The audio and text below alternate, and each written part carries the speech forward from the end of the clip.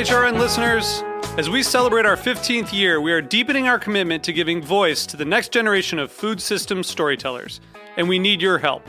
Our internship and fellowship programs help activate new possibilities for underrepresented and underestimated young people through experiential journalism, audio engineering, and production training. Through these unique programs, HRN helps food equity stewards build essential workforce readiness skills that expand their potential and foster economic mobility. Please consider supporting these critical programs. And with a minimum donation, you can be entered to win a dinner for two at an amazing restaurant in one of 8 cities and tickets to a concert at a great venue in one of those cities. We have incredible partners across the country who have donated, as they also share our passion for helping to educate the next generation of food systems storytellers. Check out heritageradionetwork.org/15 to donate and enter to win today. That's heritageradionetwork.org/15 to donate and enter to win today. And make sure you donate before March 31st. Thank you.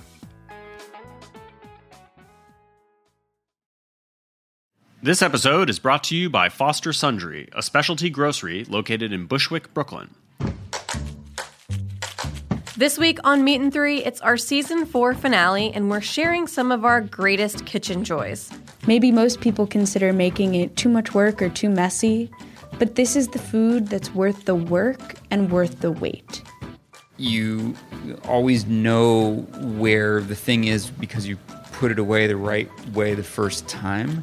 You just sort of stand there and, with your hand on your hip and one leg outstretched, glass of wine in your hand, staring into the refrigerator going, okay, speak to me. Oh yeah, what are you doing with the celery tonight? I'm making a simple syrup for a gin cocktail with the celery. And I also found a recipe for a celery soup that's going to use up the celery and the potatoes and some of that dill that we still have hanging out in there. Tune in and be inspired to find the joy in your kitchen. And don't forget to subscribe to Meat and Three wherever you listen to podcasts.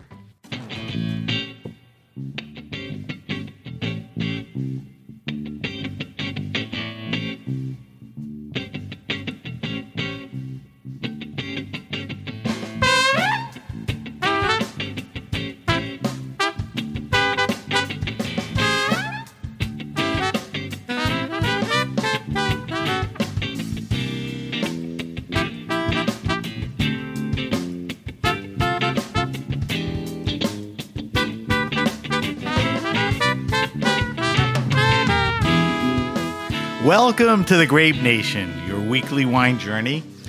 Our guest is Alice Feiring. We'll talk to Alice about, quote, natural wine and her new book, Natural Wine for the People. We'll taste a pet nat that Alice brought in from the Loire for our weekly wine sip. I'm your host, Sam Ben Ruby. Stay with us for the Grape Nation on the Heritage Radio Network.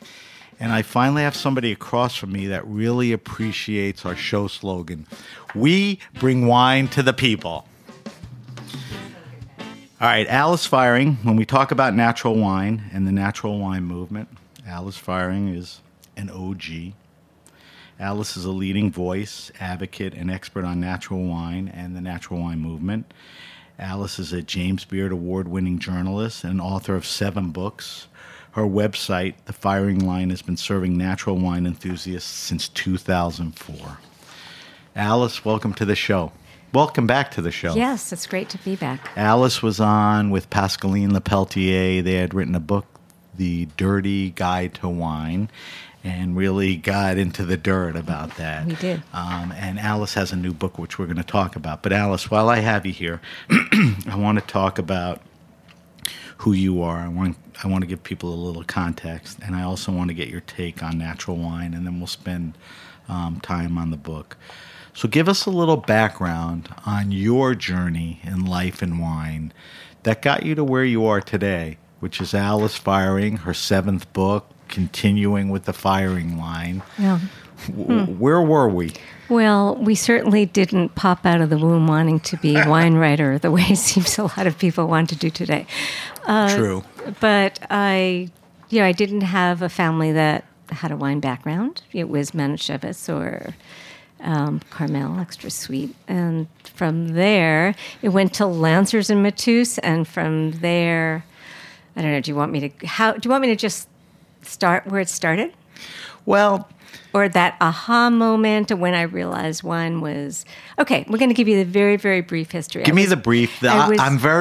I'm particularly interested in, we said this off air, on the moment that you realized wine was something important to you, and then further evolved the natural wine thing.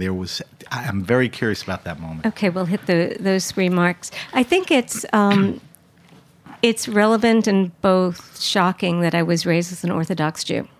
So that's funny. It was also, 1950s, 1960s, Jewish household was really kind of not exactly a gastronome era. It was frozen. Eastern European? Totally. So that food is... My mother was a good cook, but it was probably the reason that I stopped eating meat when I was 16. Okay. But I was always an ingredient reader because I had to find out whether everything was kosher if I was eating out.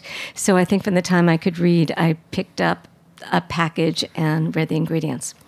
So we'll just shelve that, put in the back of the mind. I did find Lancers and Matus when I was 17 at Fonzie's, and not a natural wine bar, not by any stretch of the imagination, a wine bar in Baldwin, Long Island. I said, this stuff is pretty good. I moved to Cambridge to be in graduate school. I started Cambridge, Massachusetts. Right. My roommate was in the wine business, and we had wine tastings in our apartment twice a week. And I really liked what was going on. I would speed taste so I could spend the night with the wine that I loved best before anybody else got there. Got very good What at does that mean? You'd go through quickly to identify what meant something and then spend the time with that. Mm-hmm. And I hate to repeat, but that's at that point, I wasn't looking to learn. I was looking to find out what I liked and to drink. Mm-hmm. We somehow don't talk about drinking as much, but I wanted to find out what gave me the pleasure and to spend the night with it. Then I was in school for dance therapy. I went back to my writing. I decided I had to move back to New York after a decade to pursue writing. At that point, I started pitching stories about something I felt I knew about, which was wine and design and food. It's funny, I probably because I tell the stories so often, I forgot about that moment, that wine. And that wine was a 1969 Barolo from Scanavino that my father's mistress's husband, well, actually, she told me to go and raid his cellar, and I was too embarrassed, and I only took 3 bottles. I should have cleared out the whole thing. Yeah, really? And the wine was just gorgeous, and that was the wine that made me realize, we got something very different going on here. This is a whole other world of complexity and fascination. So that was the turning point for me. Go to New York. Still, I want to know about wine. I keep on learning. You can do that extraordinarily well in New York. And I get my first book to write. The Food and Wine Magazine Official Wine Guide. I was recommended for it. I was still writing about other things. I had no intention to solely write about wine. And a piece of advice to anybody out there, if that's your goal, I hope you've got a trust fund or a really great rent-stylized apartment, or just really can live on next to nothing, because it is a fool's wish. Okay. Good advice. Let's go on from there. During that book, how do you make a living as a wine writer? You have a second job, right? There you go. Exactly. Or you marry rich or something. I didn't do that. Right. It's the old Jewish way. Right. So writing that book, and the year was 2001, the wines were at the height of Parkerization. It was the height of really the death of wine. And I found a little particular place in the world, the wines from the Louis Dresner portfolio that I liked. And I could not figure out why every single one of those wines really was hitting all the marks that made me realize this is what I loved about the wines when I started learning about them in the late 70s and the early 80s. They just spoke of place, and they were honest. So I went backwards, and I just realized that I did my research. It was organic viticulture. It was native yeast fermentation. I thought the problem had been just new wood that was toasty. I did not know about the whole range of 72 additives that you could put in wine, nor did I know about reverse osmosis and micro-oxide designer yeast and all those things that actually I wrote that story for the New York Times in 2001. So you're talking around 2001, right? So before that, you weren't aware of how manipulated wine was. No, not and just at all. a couple things. Louis Dresner was one of the first, or the first all-natural wine. Right, and even he had progression. He started going with a focus on natural around 99, 2000. Before that, he just had wine. Right. And then it all started changing underneath us. And as there were more, I use this quote quite often, the more there's fake, the more we need real. And that quote comes from Baldo Capilano, and it is exactly what was happening. I had been selecting wine, before that book, wines that were natural. It was my palate, though I didn't know how to call it natural. Going back, I remember one of my favorite wines, it was a $3 wine Prodicet. It was Corbière. And it was only years later that I went back and researched, and it was a thoroughly natural wine. So for some reason, I had good taste memory, and I found that. You identified But what I was identified important it to you. when I had Taste. to identify it, when it was about to disappear. At that time, I didn't really call it natural, neither did anybody. I was calling it the search for traditional wine. And that is what I based the first book on, The Battle for Wine and Love, or How I Saved the World from Parkerization. Right. So I was looking for traditional wines that were natural. So that was basically, so why Manishtana? Why did I become a wine writer? Because none of my colleagues were telling this story. I wasn't just telling people what to drink and wine recommendations. I felt I had a story that needed airtime, that needed to be told.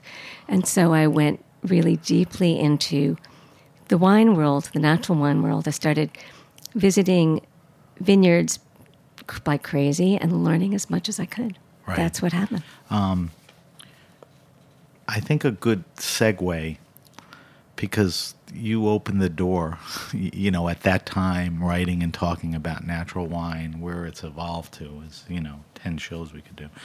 But I mentioned this to you also off air, coinciding with your journey. Tell me about the modern or recent natural wine movement, which wasn't going on much before you were. I mean, natural wine's been made for a long time. There are a lot of producers that have been doing it.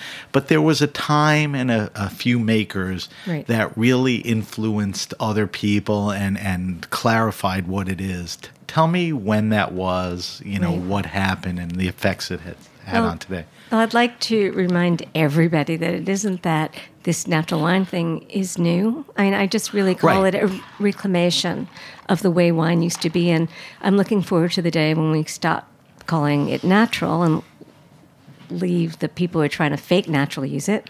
It's just wine, good wine, fine wine. So this probably will be just as long as the story as my own background, but to give this little bit of background, mechanization started coming into the vineyard in the 1920s. After World War II, we started seeing chemistry in the vineyards. By the time the 1970s came along, when all of those nitrogen-based products that were supposed to be for bombs were repurposed for the vineyard and fertilizer, we started seeing the death of life in the vineyard. And out of this birthed life.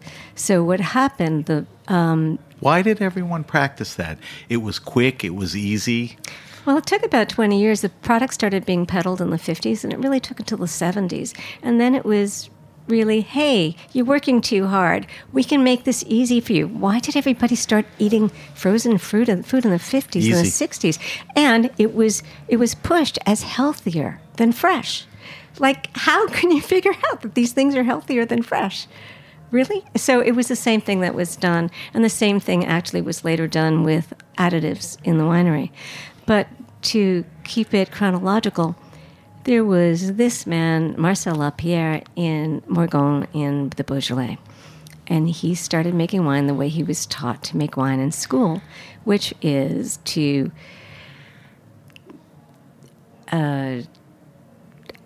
pick underripe, because you were afraid of something called piqûre lactique, which was a bacterial and would have sent the wine to vinegar. So you pick when it is underripe, you chapitalize it with sugar, and you explain what chapitalization is. Adding sugar to prolong fermentation and also to boost the alcohol content. So because if you're going to be picking underripe, you're not going to get a 12% alcohol content. Use a hell of a lot of sulfur. And, and of course yeast, because if you're using that much sulfur. So we had crappy viticulture, a lot of sulfur, a lot of sugar, yeasted wine, and he really thought, this is not my grandfather's wine. I don't like what I'm making. What the hell happened here?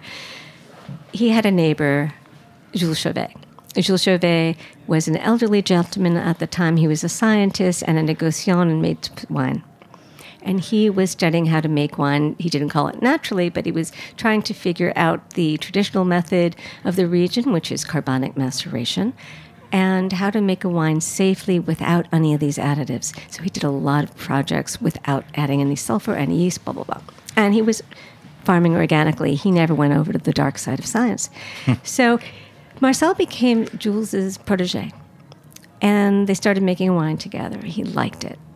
Not only did he like it, his buddies liked it. And the next buddy, until there were a little group of 5 buddies, like Jean Foillard and Guy Breton, and they became the band de cinq of Bourgogne, and they started not really proselytizing at all. But here's where the love connection comes in, and I love this story because it is very much like telephone.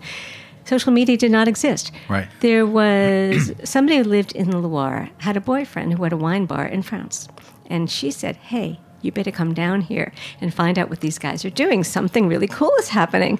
So he came down, and this guy was Francois Morel, the original starter of the journal, the Rouge et Blanc. And he loved the wines, and he brought them to Paris. This was 1981 that these wines were coming to Paris. I think the first natural wine salon happened in Paris in 1981. So with the proximity of Paris to the Loire, and you have farmers coming in, and so you have this connection and convergence, and that is what happened. And slowly, until, so you figure by the end of the 90s, something started happening.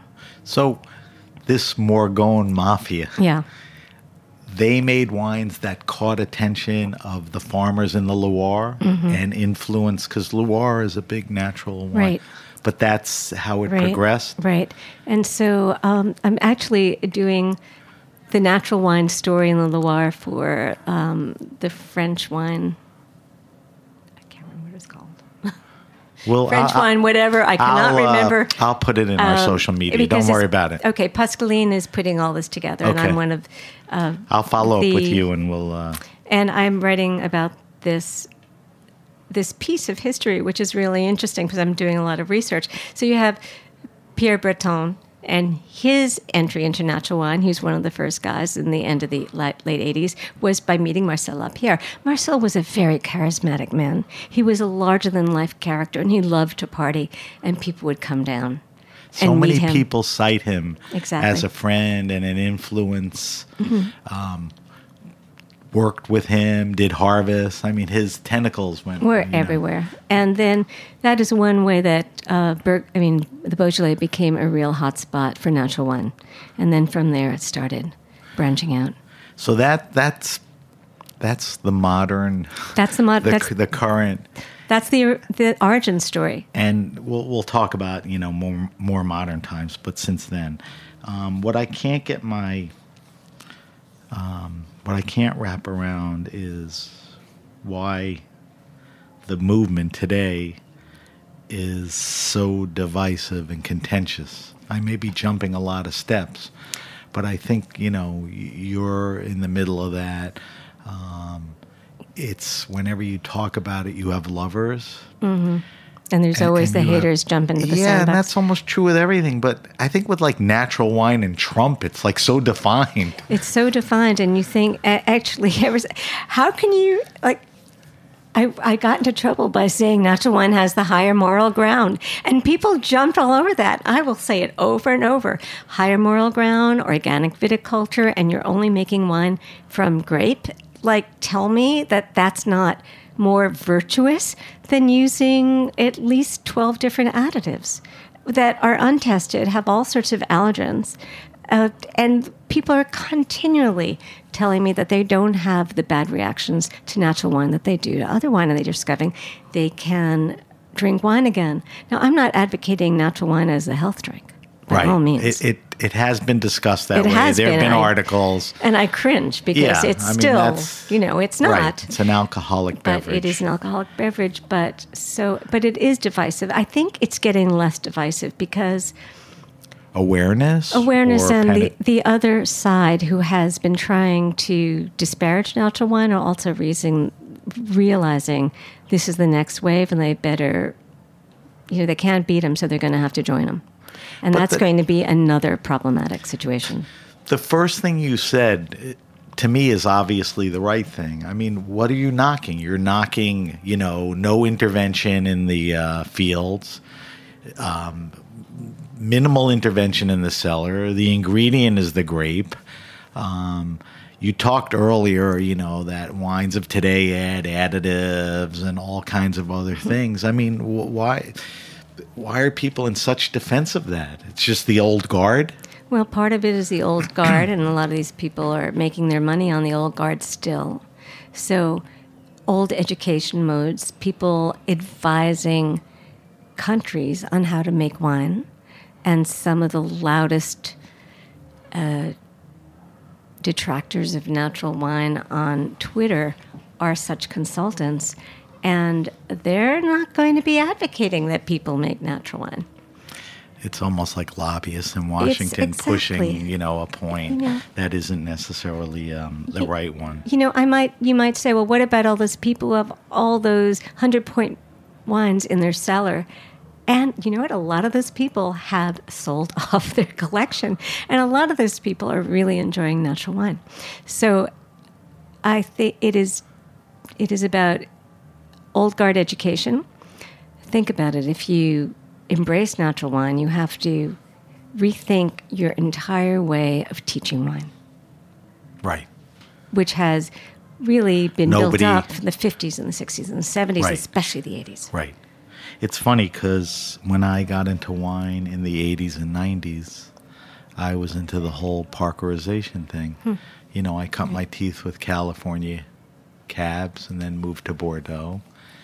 And they just got bigger and bigger. Right. And I got more tired. And I still have a lot in my collection. And price, too. Mm-hmm. I mean, name me any great California maker, Harlan, Abreu. You can get 20 bottles of Foillard Côte du Puy for one bottle of, whatever. And the experience is, so much better. So there were a lot of people like me that started and kind of realized, I hope more people are like that. Why is there still so much confusion with natural wine? I think you and I identified that just the term or moniker natural is what we have, but not necessarily the best. It's the only. It's what we have, and it's not necessarily good enough. And the problems that we're having with the word natural is exactly the same problem when natural foods came and you started seeing them in the late 70s and the 80s. And it means nothing, right? Right. But with food it can. I think actually it means more with wine. Right. Than it does with food. But with food it was greatly abused and also greatly mocked. And then all of a sudden we have industrial organics. And so natural wine is going to go that same road. And explain what industrial organics are. Like Ute farms, basically organic ingredients, but still ingredients and highly processed. And maybe, the coloring comes from something of a natural source, but it's still synthetic. And that's natural. I'm sorry. It's intervened with in some way. Yeah. So it is organic to some sense. To some sense. It's better. You know? But it's like I do like getting my milk from a farmer if I can do it, as opposed to a very huge co-op where I really don't know how those cows are being treated. But answer this for me. I think food more than wine, because the demand is there for both, but obviously it's bigger for food. Isn't that the direction it's going to have to go? Because I think the awareness of not natural, organic foods, and people are willing to do that. The demand is going to be, the only way to turn that out is going to be, whatever you call it, factory organics or corporate organics or whatever. Right. It's not going to happen with wine as quickly, right? About co-opting the word natural, and it's happening. It's happening as we speak. There's mostly in Europe. It hasn't quite happened here, but it is happening. So, for example, Aldi's, a supermarket in the UK, came out with an €8 orange natural wine. And they were very kind, and they sent me 2 bottles unbidden. And I tasted it. It's supposedly organic viticulture, nothing added, nothing taken away, no sulfites added. I'm looking at it. It's completely crystal clear, like what the hell's going on. Not saying that a natural wine has to be cloudy, but it is crystalline. Like so somebody was polishing it like crazy. And so I tasted fined, it. You think? Well, it was, so I tasted it. It was not as bad as a supermarket would be, because it wasn't yeasted, and it's like and it didn't have an artificial flavor, and it didn't have artificial nose on it, but it was dead. It was inert, totally inert for a wine that had no sulfur. So I was really stumped because I knew they were being honest with me. So then I asked them very point blank, how is it so crystalline? And they put it through a centrifuge, which is also a way that you can de-alcoholize a wine, and it also probably is, probably the crop was very big for it. So I said, well, centrifuging is absolutely not natural. Right. It's more manipulation. It's a heavy processing. And so there's nothing to stop these people from putting natural. I think that's a perfect example. Yeah, I think that you have to say organic and additive free. Because they did take some steps to make it natural, but then they centrifuge it because they knew if it wasn't clear, it wouldn't sell in a supermarket. But this is the problem. We need to have a natural wine for €8 or $8, and it's impossible to have a really authentic one at that price now. Why? Just because of the farming and the process and the importing? I mean, it's just at that scale, it can't be done? Well, it can't be done in the United States because grapes are too expensive. We can still find it if we're drinking in Europe. Okay. But once we export it, it's not possible. Right. That's a little sad. That is so sad. I drink so well and cheaply when I'm in France and Italy. I was just going to say, so it's sort of a motivation and an encouragement to travel 3-4 times a year. You talked about food and all this huge, organic plays. Does the natural wine movement challenge the current wine establishment? Is that going to, are the constellations going to buy brands and expand them? I mean, doesn't that seem like... That seems like the next step to me. That will happen. I thought it would have happened by now. I would bet money that Trader Joe's, Kendall Jackson, Gallo all have something in R&D.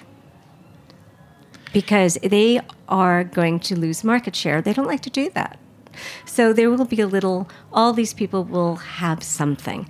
Now... it's like when Coke and Pepsi, if there's a brand that's hot, they just acquire it. But it's also having such a positive effect on the world. I mean, I don't know how that, but that's what I'm wrestling with, because if that happens, the positive effect is there's a recognition of what wine should and could be, but are they going to actually, like the supermarket wine that you had, the orange wine, good intention, not the right execution? Or, right. I mean, that's where there needs to be some legislation where they have a label that says additive free. That would be much more honest than saying natural. So if you're Kendall Jackson or Constellation, there's no way you can make it I don't know additive free, and they're going to fight against that. True? Well, I think that they're just going to have their little natural line, and they may do it well. I'm looking forward to seeing what they do. I think Kendall Jackson is a pretty honest company. Right. And I think they would not do something like that. Would they be able to convert existing crops,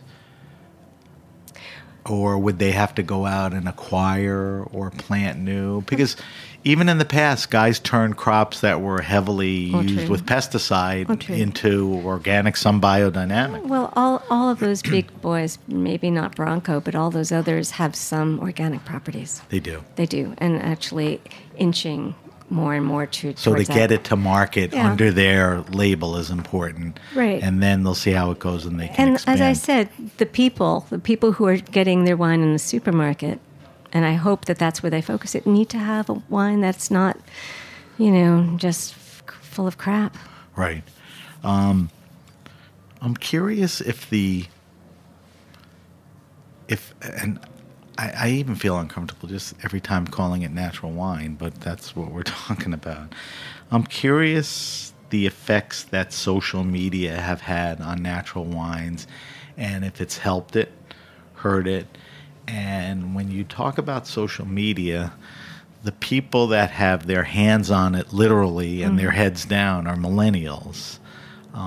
What effects do Both. social media and millennials, have on it? Is it positive? Well, social media is a great unifier, so I don't necessarily see it only as the domain of the millennial, but it is used in a great deal. So I think it's both positive and negative. Positive, but it certainly gets the word out. And information is more, all the general stuff, the stuff that we know. Wines are easily shared, and information is easily shared. But there are so many people trying to make money off of natural wine now that it's turned into a marketplace, and I kind of get grossed out by that. And it proliferates more because of social media? Right. And so, absolutely. So you that's have the negative part. Yeah, you have all these importers that are saying, hey, I got this stuff, and so checking back, and they're really good about how great it is. And I see all these actually pretty bad wines showing up by Really? people who they believed, an Instagram feed. And I think it works for not just natural wine, but all wine. So I think we now have the Instagram sommelier that really gets all their information from Instagram and hype. I think that's been going on for a little while. Yeah. I think there's a lot of discovery. There's definitely influence. But in the context of natural wine, that's a whole different thing. As far as consumption, people that are buying wines that are natural and ordering them off of lists that service them, whether it's Contra, Wild Air, French Head, or, other great wine bars. Is there a demographic, or is it everybody? It's everybody. Is it? It's not just younger. Because millennials want a story, and there's a good story behind natural wine. They want healthy. Right. I think that what you're going to find with the new people coming in, let's call them the millennials, is that they're more likely to fall into the trap of asking for a style of wine. I would like a cloudy wine, as if that means it's a natural wine. And as if there's no other sparkling wine other than Pet Nat. Right. So it's a little bit weird. Right. I think that other people who have more wine knowledge know exactly. Right. No more. You brought in a Pet Nat I did. to taste, and we're going to... Are we going to open it?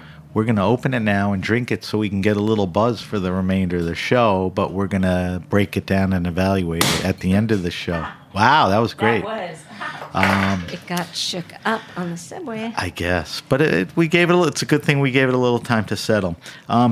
You were approaching answering my next question, but what do you think the most misunderstood aspect of natural wine is? What's the thing that just drives you crazy? Let me get back here. I was just Don't pouring worry. a little wine for you. The thing nice. about natural wine that drives me nuts. Or how it's misunderstood, or... Well, it drives me nuts that there's so many haters out there. And it drives me nuts that people say, well, I don't like natural wine, but I like it when it's good. Well, you could say that about everyone. Everything. That's the funny part. That's the thing. So one of the misunderstandings, it gets picked apart more than other things. Like, listen, you can go to, if you eat meat, you can go to a great steakhouse or a crappy steakhouse. Right. You order a bottle of wine, you can get a great bottle, you get a crappy, and not necessarily for less money. Right. You know, there's crappy wine for $80. Right, absolutely. So that's one of the things. What else do you think? I think people hate to hate. They're looking for something. Or but they love to hate. Yeah. People love to hate. They love to. It's a clickbait hate. It's awful, but it is. One of my frustrations is that carbonic maceration, which is the kind of fermentation that happens within the berry. Just walk people through that. Okay. That's part of it, but put it all together. Because we mentioned it a couple times. And in Beaujolais. A traditional fermentation means you stomp it or you somehow crush it. And let's say you're making a red wine. So you stomp it, you crush it, you let it ferment on the skins, and then you press it off. The way you have a carbonic macerated wine, and there are a million different ways of doing this, but I'll give you one, is that you take whole bunches of grapes that are perfect and beautiful, and you put them in a closed container. And the most natural way that you can do it is that you wait for it to start fermenting on the inside of the grape. Some people still in the cluster. It's in the cluster, connected to the stem and the other grapes. You know, there's a little bit of the skins. Juice. They try not to break skins and all of that. Right. So it goes in. No skins are broken, because if you do that, it could be some bacterial stuff going on. And so it is an intracellular fermentation, and it happens within. We've all had fruit that has begun to ferment. And you go, wow, that's pretty wild. And this is exactly what happens. So then when in a closed container, the berries burst and the juice comes out, and then the juice is removed and it continues fermenting in a different container. So that's one why. And I have one of my favorite illustrations in the book is carbonic maceration, which is like a bunch of constipated grapes. It's just so funny. I amused a 5-year-old with it. I think I'm turning the kid onto wine through it. My bad. Why did we bring up carbonic? Okay, You brought because it up. Something that I hate that it's considered a positive. Oh, this is a natural wine. It's carbonic. I'm like, no, it's not necessarily natural because it's carbonic. And since when is carbonic more virtuous than natural fermentation? It's funny. I always thought that. But you see as much carbonic maceration, in natural wine makers and circles and all of that. Now, correct me if I'm wrong. A lot of people do whole cluster winemaking without, closing the lid and putting CO2 in and, letting everything. Are there any carbonic macerated wines that you like? Of course. Okay. Of course there are. But going back to the great-grandfather of natural wine, Jules Chauvet, he's the one who said that carbonic maceration is not necessarily a technique that works in other places. And it's particularly good on granitic soils with Gamay, maybe Syrah, maybe Grenache. So it's specific in where it works best. Yeah. And you do see it a lot in Gamay. We'll get off the subject in a second, but why do winemakers love carbonic maceration? What effect does it have on the taste of the wine? It usually, and I've had instances where it isn't like this, but it usually makes an easy drinking, low tannin, fruity wine. Did you say low alcohol too, or not necessarily? Not necessarily. Just very drinkable. Yeah, it depends on the vintage. Yeah, right. But very drinkable. Right. And I think that's a direction wine is going. Glau, drinkable, lower alcohol. So I guess that's why. Yeah, that's the other pet peeve. Which is what? Help me with that. Which is that not all, there are serious natural wines that are not glue, that they're just not vin soif. That is a certain kind of wine made for drink at 3:00 in the morning. But some people think all of it is. But I've seen people see or taste beautifully structured and big wines because it's from the southwest of France or Right. a really hot region. And they just said, no, not interested. I'm like, why? Doesn't make sense. Alice, we're going to take a quick break because we have to. And we could do 5 shows on just natural wine, but I really did bring you here to talk about your book. So when we come back, I want to talk to Alice about her new book, Natural Wine for the People. You're listening to The Grape Nation on the Heritage Radio Network. We'll be right back.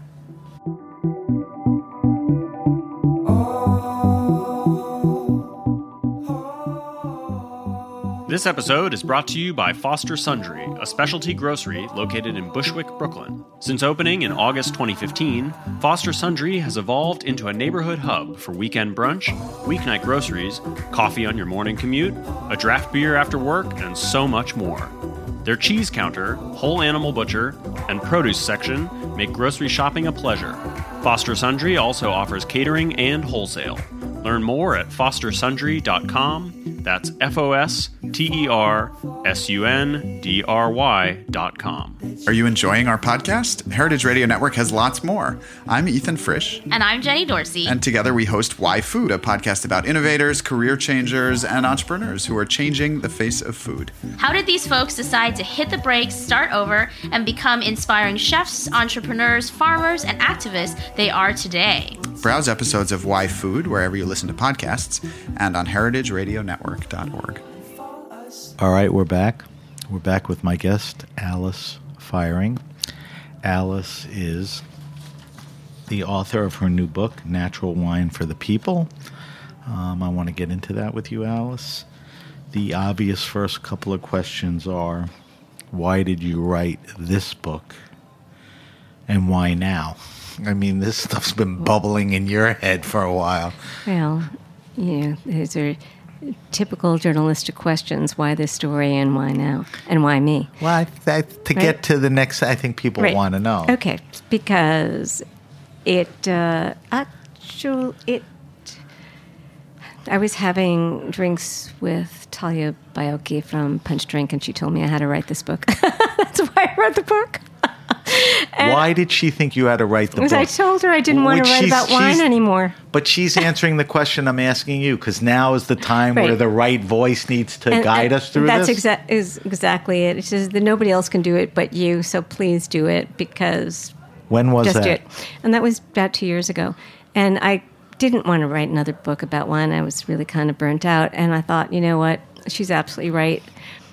And I thought Naked Wine was this book, but it was a narrative. And I wanted to write a fun book. I wanted to write a fun book about natural wine. And I find all these people were like, where do I go to learn about natural wine? What is it? And I thought, Where did they go before this book? Well, they went to my books. Right. Not enough of them, but they should have gone to my newsletter. Right. We'll talk about that. They went to Isabella Geron's book, but right. that was the it. Raw wine, right? And a lot of misinformation. Right. But there was nobody had done a little concise guidebook that really covered the issues and prepared you to go out into the world and start learning about natural wine. It's funny you said guidebook, because I read it cover to cover, and I told you this before the show. I thought it was a terrific book. I'm not saying that because you're my guest and it sounds right. I enjoyed it, and to me it's now a reference. And you said the word guide, and in my notes I said this book is as much a guide as it is a book, because there are stories in depth, but there's a lot of information and everything. So break down the book for me. You could pick the book up at any time. Right. No, it's if not you a narrative. need to know about producers, it's okay if you didn't read the beginning. If you read the beginning and you didn't get to the producers eventually. But not by chapter, but the main elements of the book. Well, tell people what they're going to get. And the subtitle tells it all, which is, what it is, how to drink it, where to find it. And I took this as my opportunity to sit somebody down and said, let me tell you about natural wine. First, let's start with farming. Let me tell you about the farming. And then that was actually, so that's the little technical chapter, and it was kind of fun not that to technical. go over. No, I mean, it makes you understand, Okay. you know, what natural wine is. I mean, it starts with farming. Right. And all the guys we've talked about are really farmers. And I try, because I'm a narrative writer, try to make it as narrative and as relatable as possible. Then the second one was a little bit more fun. How to drink it. Right. So you start thinking, I did want, this may be my only guidebook. So, what do you put in? Like, how does a natural wine person approach a glass? How does a natural wine person So talk about that for a second. flaw? Is it so much different than drinking other wine? No, it's not. That's the reality of everything. Wine That's is right. wine. Natural wine is wine. Yes, the thing is, and I did take on the drinking out of the bottle thing, which has become an Instagram meme, which I have been known to drink out of a bottle if I'm in the middle of the woods at like 2:00 in the morning and there happens to be a bottle and there's no glass around. But it really isn't the most enjoyable thing because But there's I do a like why smelling the not wine. to it. What's the why not? The why not is because it's not the most enjoyable. I mean, we're drinking this wine because not just to get a buzz on, but because of you're missing more than half of the sensual experience, which It is smelling evolves outside of the glass. Yes, Right. and smelling. You Right. don't smell it. So that just on taste alone, no, I like to smell my wine. I think it's kind of important. It Right. tells you a lot of things, whether you want to drink it or not. Right. So there So was a how kind to of fun taken. taste How to taste a what little. a flaw You did a is. little history, which I made you talk about. Yes. What I've asked a lot of guests. I didn't ask you, how do you define natural wine? I mean, the book Yeah, does, and it we does. taled about it. Yeah. By talking about it, it comes out. Yeah, You and know, I don't understand why there's such a controversy about, well, what is it? We all know what it is. It's wine from organic viticulture, and there's nothing added, nothing taken away, and not processed. Right. With and you heavy-duty machinery. mentioned if other companies get into it, they should have an additive list, and that's Right. not natural, and that's what we're experiencing. When you talked about producers and you talked literally about wine shops, was it hard did you narrow it down, or did you feel like you left people out? I or- did leave people out. In fact, when It's a I looked bigger- at the book, I'm like, didn't I put more people on? And I have to go back to find out whether it was You didn't get any calls? Hey, Alice, what's up? no, because it wasn't meant to be exhaustive, and Right. and they're popping up every day. Like I got a call from Dandelion, which is a fabulous little shop in Greenpoint, and she said, "Would you come here and do a signing?" And I said, "Oh, Lily, I didn't put you in the book. Can you forgive me?" She said, "We're tiny." So You had to do the that's a signing. It's a neighborhood. Yeah. It's a neighborhood spot. Yeah. So I was trying to pick places that had some accessibility or Right. really such a specialty. It was you were going out there for it. One of the things you talk about in the book is that natural wine, is sometimes flawed or inconsistent, and you differentiate between flaws and faults. And I think flaws and faults floats around in people's heads when they think natural wines. Right. Just break that down for me. I mean, give me an example of a flaw and a fault as it pertains to, drinking a natural wine. Well, I think it's fun to juxtapose it to conventional wines and the way people might be judging conventional wines, where clarity is praised. And in natural wine, I know if you're coming from a conservative point of view, you may think, oh, the cloudy wine is a flaw. But it's not a flaw. It's not a fault. It's perfectly acceptable in natural wine. Volatility, the little bit of nail polish remover on the nose, in a conventional wine world that is evaluating a wine would penalize a wine that had that little nail polish remover smell. In natural wine, it's not a fault, it's not a flaw, it's perfectly accepted. And I don't think anybody has actually put this down in print before. And when natural wine becomes the way all wine is evaluated, this will be part of the education. But it's funny when you apply it to something else.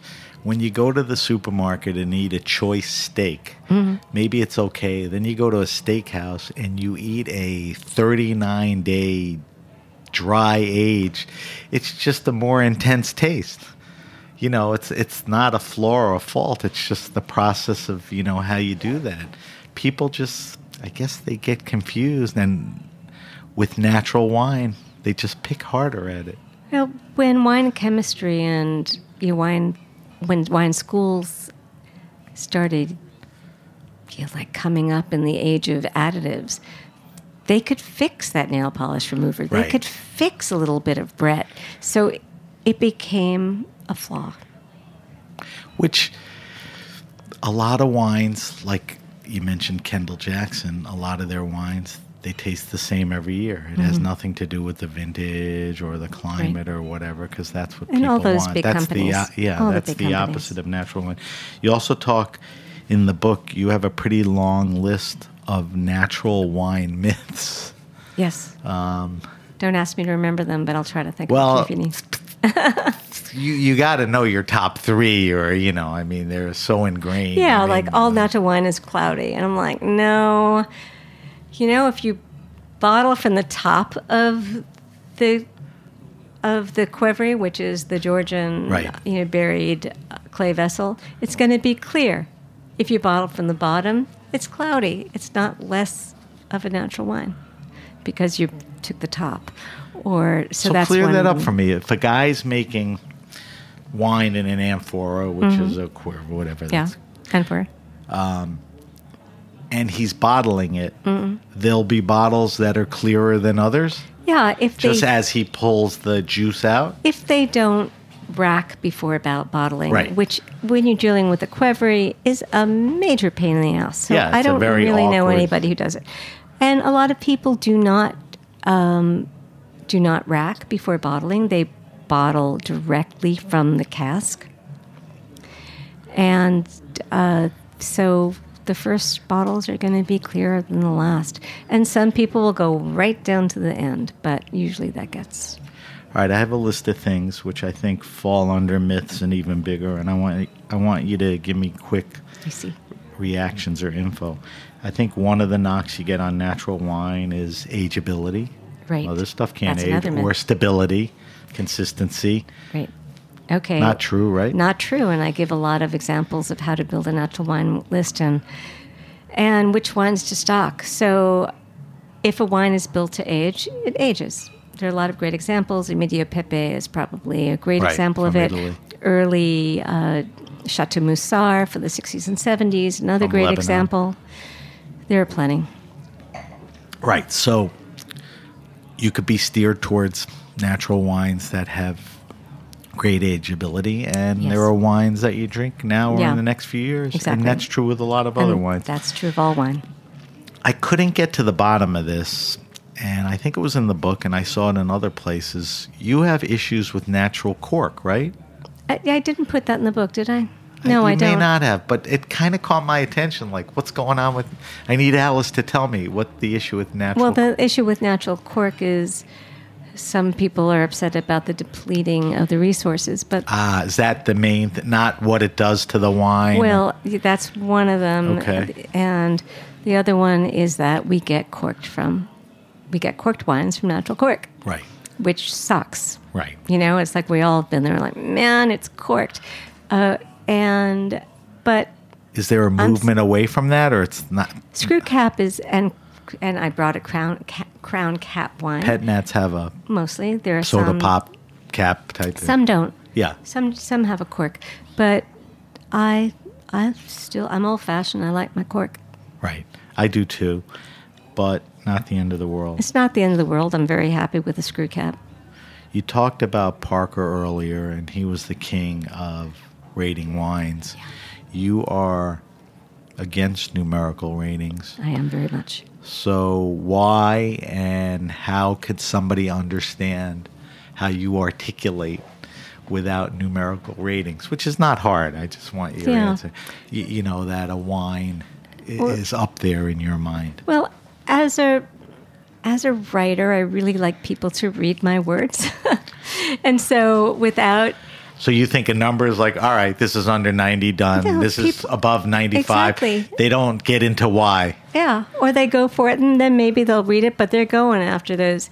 And really, those descriptions are useless.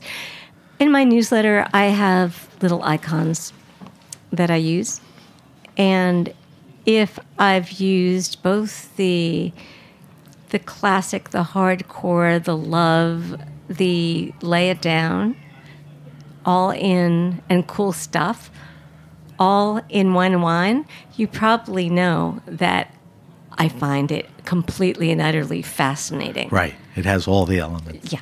Right. It's, if I have, but when I just have a thumbs up and cool stuff, Good drinking. it's good drinking. I'm usually not going to have a $60 bottle of wine with just a thumbs up. Right. I guess if you subscribe to the Feiring line, you would have a sense of, how you approach this and what excites you. If people want to know more about the Feiring line, and we'll talk about it, we'll plug it later, where do they go? They go to thefeiringline.com. FEIRING line.com. One more thing, and I forgot to tell you, I have to subject you to our wine list. I ask all our guests 5 questions about their wine preferences, and we're going to do the special. You forgot to tell me. Well, it's good because I want you to be spontaneous. We're going to do the special Alice natural wine version. You talk in the book about 8 tenets of great wine. I don't think I want you to sit here and roll them all off. But 2 things. Why did you need to put a list of, the great tenets of wine, and at least what's the important ones or the takeaway overall? I was asked to judge a natural wine division of a tasting at Vinitaly. And I said, okay, but we're not going to give numbers. We're not going to give scores. I'll figure out something else. So I figured out what is important to me when I drink a wine to be able to evaluate it. And I thought, if I have 6 out of these 8, I have a superior wine. As it turns out, you can assign a wine a value on that. You can give it a number, but I just wish people wouldn't go there. But to me, the most important thing about a wine is whether you respond to it emotionally. And basically, whether you like it or not. So, but do you have an emotional reaction? Does it make you recoil, smile, laugh, like, whoa, what is it? You'll know when it happens, right? You know when it happens, like love. You know when it happens, right? Yeah. Does it have a sense of place? Does it evolve in the glass? Does it feel good in your body? And this is something that people who drink conventional wine never think. And if you drink natural wine, you know exactly what I'm talking about. Right. It's digestible. It feels good. And this sense of place is really important, but it's not necessarily essential for a wine that you're going to be drinking at 3 o'clock in the morning and the night is young. So I think it's a very different way to evaluate wine. Well, that sort of answers why you don't use a numerical system, right? Because it's more involved, and those are the things, that are important, which I think is another encouragement to get the book, to understand those tenets, because once you realize that, you'll realize, what you're enjoying. Before we jump to the wine list, you said sexism manifests itself in wine and in other industries. And certainly in wine, you've stated that men, because they're men, are taken more seriously. Yeah. And I agree with you on all of that. Today, what is the difference between being a man in the wine business versus a woman? I mean, have things changed? You still subjected with issues and frustration? Yes. Having been targeted, as we talked a little bit earlier about, go ahead, name names, right? So there's this guy, Ron Washam, that I've been in he calls himself the hose master of wine, and I didn't talk about this for He's sort of an inside wine baseball columnist. It's a bro He thing. was a som, right? Yeah, he was a somm, and now I think he's working in a tasting room in Santa Rosa. And I've been in his crosshairs since 2010, and it really got extremely ugly this year.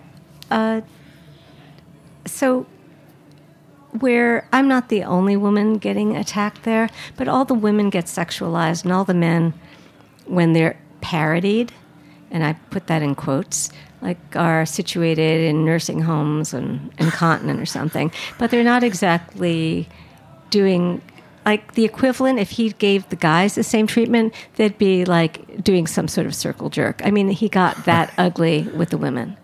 So that's one thing, and that is its own thing, and it might be just a once-off, except a very respected master of wine had the temerity to pay Ron for this piece to put on his own website. Why, I have no idea. Well, he could pay him. He published it on the site. He published it, yeah. But Tim pays for byline pieces. The worst of that is that people thought that I wrote the piece because it was called Alice Feiring's tribute to Robert Parker. It was so crazy. It was almost as if you wrote a satirical parody, right? Right, I know. It's like it was. People could misunderstand, like, "Oh, Alice is being silly here." I know, but guess what? Not everybody knows. He may. He may wake up in the morning obsessed with me, but most people aren't. Right. So that's one thing. Would a man get that kind of treatment? No. Do women have to be better than everybody, than their male counterparts? I think so. Still. And at what levels? A sommelier at a restaurant, a writer, for example, winemaker? I don't think Pascaline would be out there getting every accolade in the book and competing so much. If she were a man, she wouldn't have to. It's a fulfillment she feels. It's like then, I think of her as, brilliant and so talented and easy to do that, but and guess, she is, and she yeah, is. No, we're not taking that away from her, but you just explained. She is recognized, but. And I'm bringing something up, not in the negative, because I love this guy. I think a guy like Raj Parr has no certifications. Absolutely. And he's got one of the best palates, he's a great winemaker, and he's a great guy. So maybe a woman in his position wouldn't get potentially the same. And also extremely, extremely talented taster. Yeah. And he also was in charge of a lot of money when he was at Michael Myers Group, which if you are a woman and wielding a lot of dough, you will be getting respect, at least to your face. Right. Are things changing or tempering a little, or we're still there are a lot of women sitting in a shit pond here? There are a lot of women in the industry, but there really aren't that many women in power. Right.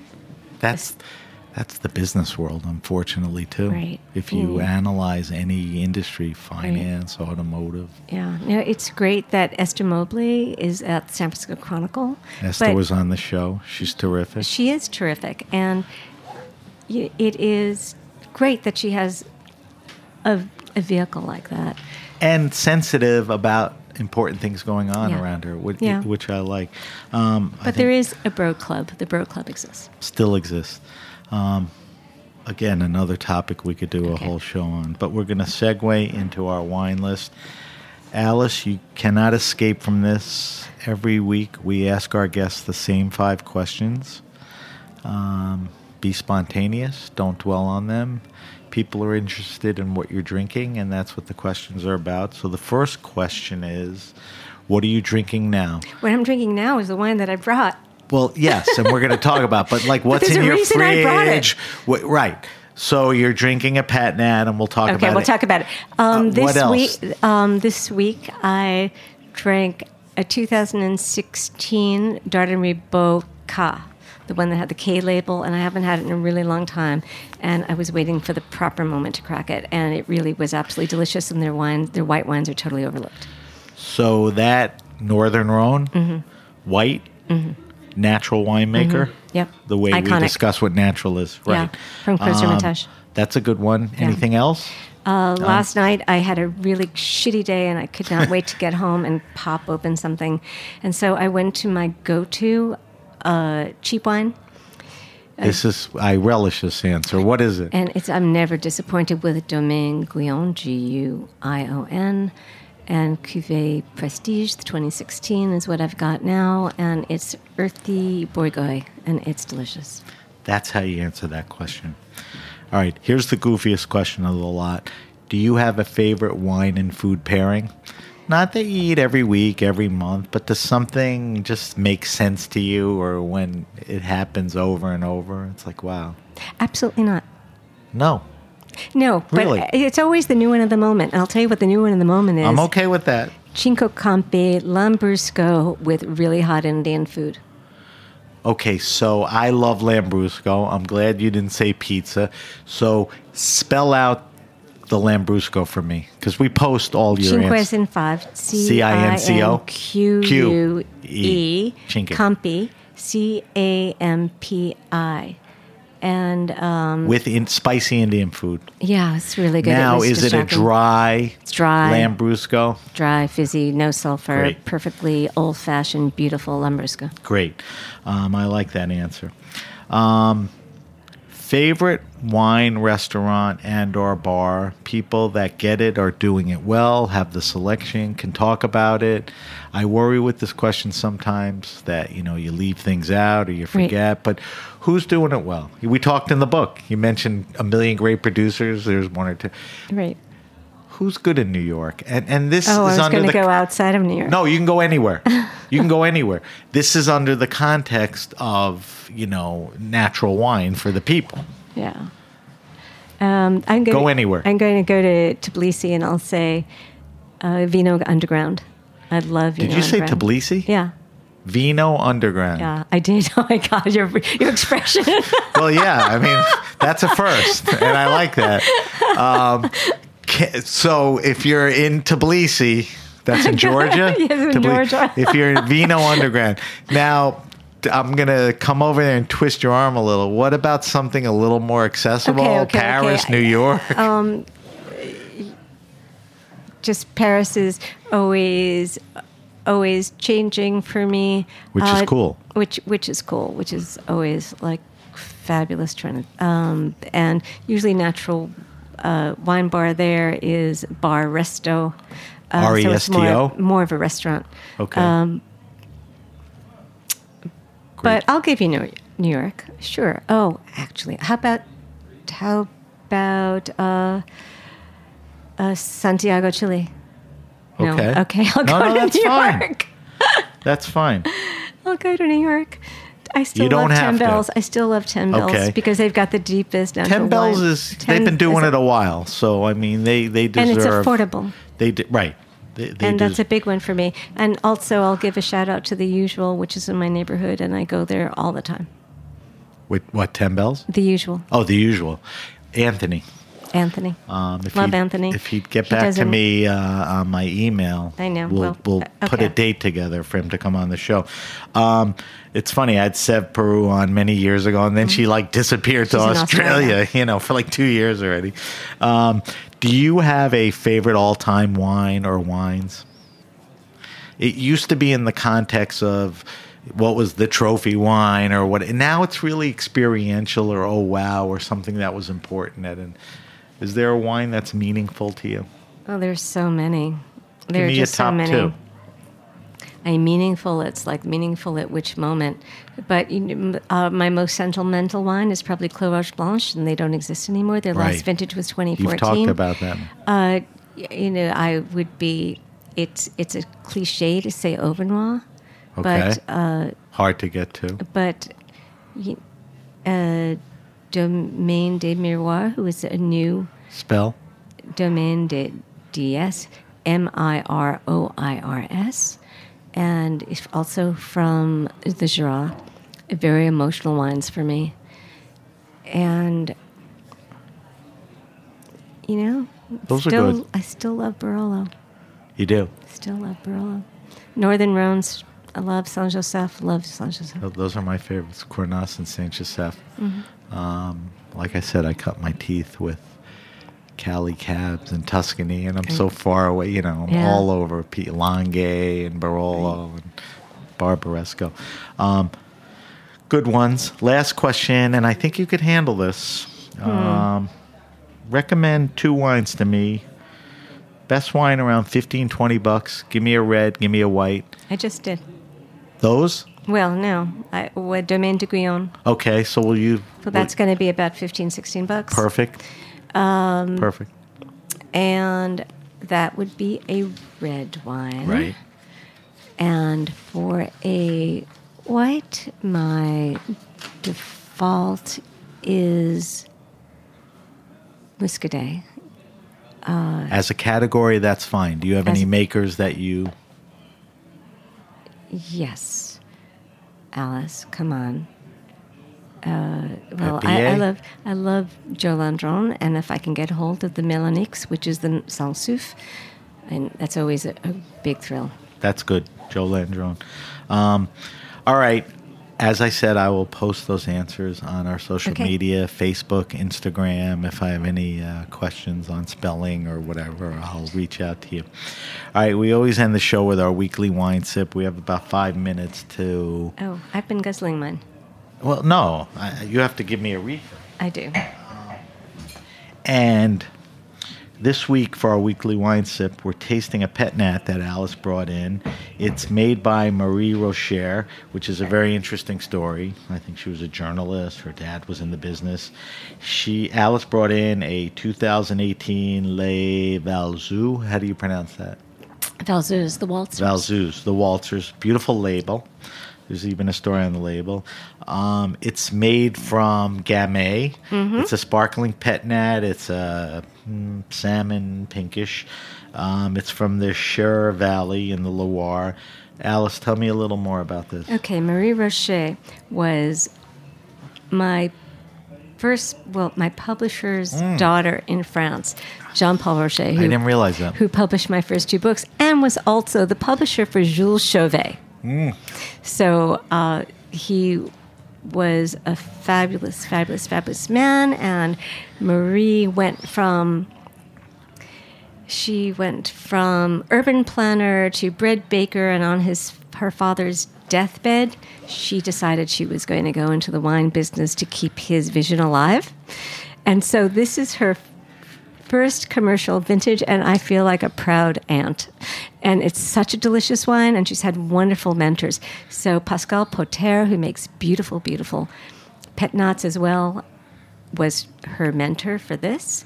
And Didier Barillet, who was with Claroche Blanche, he made wine with Catherine, is her nice other mentor. For you. And for the time being, for the next vintage, she's going to be making... This wine was made in the cellar of Claroche Blanche. Wow. So it is a wonderful, wonderful, emotional wine for me. And it was one of the wines that I sent out to my wine club this week. So is this all she's making? She's making a Sauvignon Blanc. Okay. And a Gamay, but I haven't had the Gamay. She made it in 18, or it's coming in a later vintage? It is coming... The Sauvignon Blanc, which may have been one of the most enjoyable wines I had when I was recently in France, is going to probably land in October. Okay. So that's... A newcomer and one to look out for. Marie Rocher, Rocher. Right. And Les Valzoux, Valseus. Let's evaluate this. Let's do the normal check down. So color, is that like a salmon pink? What do you... It's a very delicate salmon pink. Yep. It's beautiful. Yeah. Almost onion skin. The bubbles, beautiful fine bubbles, a nice rim of bubbles. Talk to me about the nose. What do you get on the nose? Very quiet. Not about the nose for me. There's a little bit of sea breeze. A little tiny Is that hint salinity to you? Yeah. Yeah. Light. Mm-hmm. Hint of what? Just like a littlest hint of strawberry on the nose. Like, wait, is it gone? No. But yeah, it's just slightly. That's good, the hint.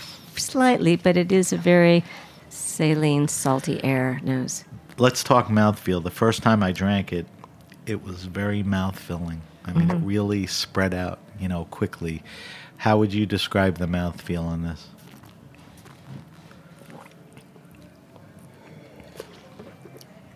It's a bit vertical. And going back to my last book, That's that the you're going to acid. get, that verticality with limestone soils. Explain, because it's in the book. A wine, when you taste it, that's vertical.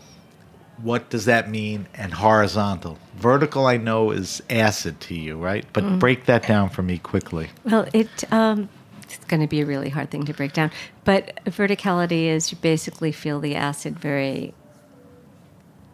it's specific. It's direct. Right. And, the horizontal is more of a broad and richness. Does that almost mean, like, in your mouth, it's not everywhere? It kind of... Yeah, because the acidity really seems to, Right. Like shoot it up to the roof of your mouth. And horizontal is... It's just the opposite. Okay. You said the nose was quiet. Yes. Is the palate the same, or are there more things you could talk about? Oh, there's much more going on in the palate, and that hint of, or the promise of the slight berry on the nose comes through on the palate. But it's still, this is not about a fruit bomb. It's something that's refreshing and a little like silvery, little like for silver. There is something metallic, but not in a negative way of metallic, but like a silver-ish has that vivacity. Right. Which So is it's nuanced. It's interesting in that sense. All right. A little bit of, more typically, a little bit of green pears and bruised apple and stuff like that you would kind of expect. And it is flavor without being completely flavorful. Right. And it does the job. It's just enjoyable. What would we pair this with? You could have it on its own. You can have it as aperitif. You could have it before and after a dinner. You could have it. No, not after. Sure, of course after dinner. But at 3 you o'clock in the morning. hesitated. Better before.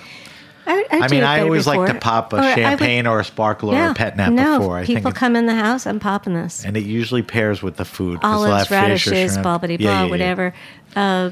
I could have it with a salad course that has good acidity, so I could do that too. Good wine with a salad. Do we like this wine or do we love this wine? I love this wine. Okay, I do too. I'm not the... No, you stated your... I'm biased. You stated your biases, but they're all good ones. But it is good. They're legit. Is this somewhat readily available? It is readily available. I don't know how it's at retail, but I'd just do Wine Searcher and try to find it. And I'll post it, and I spelled it out for you before. All right, Alice, we have to wrap up. We just, like I said, we tasted the Marie Rocher 2018 Les Valsus. I know, it's a hard one. I know. I try to get her. I really, suck Marie. at French, too. Marie, really maybe suck. make it a little bit easier for Americans. I was reading about it. I go, wow, Cher made this wine. This must be cool. All right, I'll post everything so everyone knows. I think this is a wine worth trying, and we love champagne and sparkling wine on this show. And Even off the show. We've had a lot of great champagne makers and pet nat makers. All right, Alice, we have to wrap up. If you have a question, suggestion, wine happening, or event, hit me up at sam@thegrapenation.com. That's sam@thegrapenation.com. Subscribe to the Grape Nation podcast wherever you get your pods, but certainly on iTunes, Stitcher, Spotify. Follow us on Facebook. We're at The Grape Nation. On Instagram, we are at my account at SBenRuby, and we hashtag The Grape Nation. On Twitter, we're at BenRuby, not SBenRuby, and we hashtag The Grape Nation. As I mentioned, we will post Alice's wine list, and we will post her weekly wine sip answers. There was some very interesting, good stuff there. I will also post any other wines that we talked about. Alice, where can we find you and your new book, Natural Wine for the People, in stores and on social media? Well, let's start with the book. You can get it. You can get it. It's actually at a lot of places. So it's at walk-in bookstores. Is it on Amazon? It's on Amazon, but try to be conscientious about it and don't go to Amazon if you Go to can your avoid local it. bookseller. Support your local indie bookseller or What wine would you shop. expect from a I'm natural wine OG? I think I agree. think Lily does have it at Dandelion, and Chamber Street should have it. Trying to think about other shops that have it, but McNally Jackson has it. Right. It's readily available. Okay. Barnes and Noble, et cetera, et cetera. And the Feiring line is your, what do you call it, blog, newsletter? It's a newsletter. You've been doing it 15 plus years? No, but I think it is, and it's about to start its 7th year. I thought you started in 2004. That was the blog. Oh, okay. That was so in its AliceFiring.com. incarnation. Okay. Yeah. If people want to view it and then hopefully ultimately subscribe, where do they go again? Feiringline.com. All right. And if people want to see you prancing around on Instagram or They other go social, to alice.firing. all right. Twitter, if anybody uses it anymore, is Alice Firing. People use Twitter. I'm easily found. All right. All right. I want to thank our guest, Alice Feiring. I want to thank her for helping us with the world of natural wine.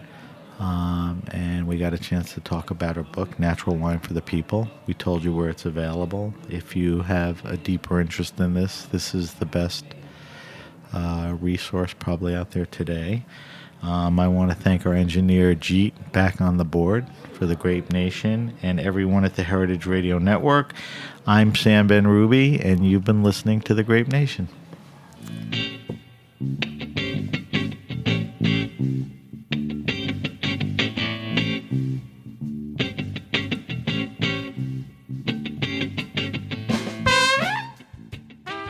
Thanks for listening to Heritage Radio Network, food radio supported by you. For our freshest content and to learn more about our 10-year anniversary celebration happening all year long, subscribe to our newsletter. Enter your email at the bottom of our website, heritageradionetwork.org, and connect with us on Instagram and Twitter at heritage_radio. You can also find us at facebook.com/Heritage Radio Network. Heritage Radio Network is a nonprofit organization driving conversations to make the world a better, fairer, more delicious place. And we couldn't do it without support from listeners like you. Want to be part of the food world's most innovative community? Subscribe to the shows you like, tell your friends, and please join the HRN family by becoming a member. Just click on the beating heart at the top right of our homepage. Thanks for listening.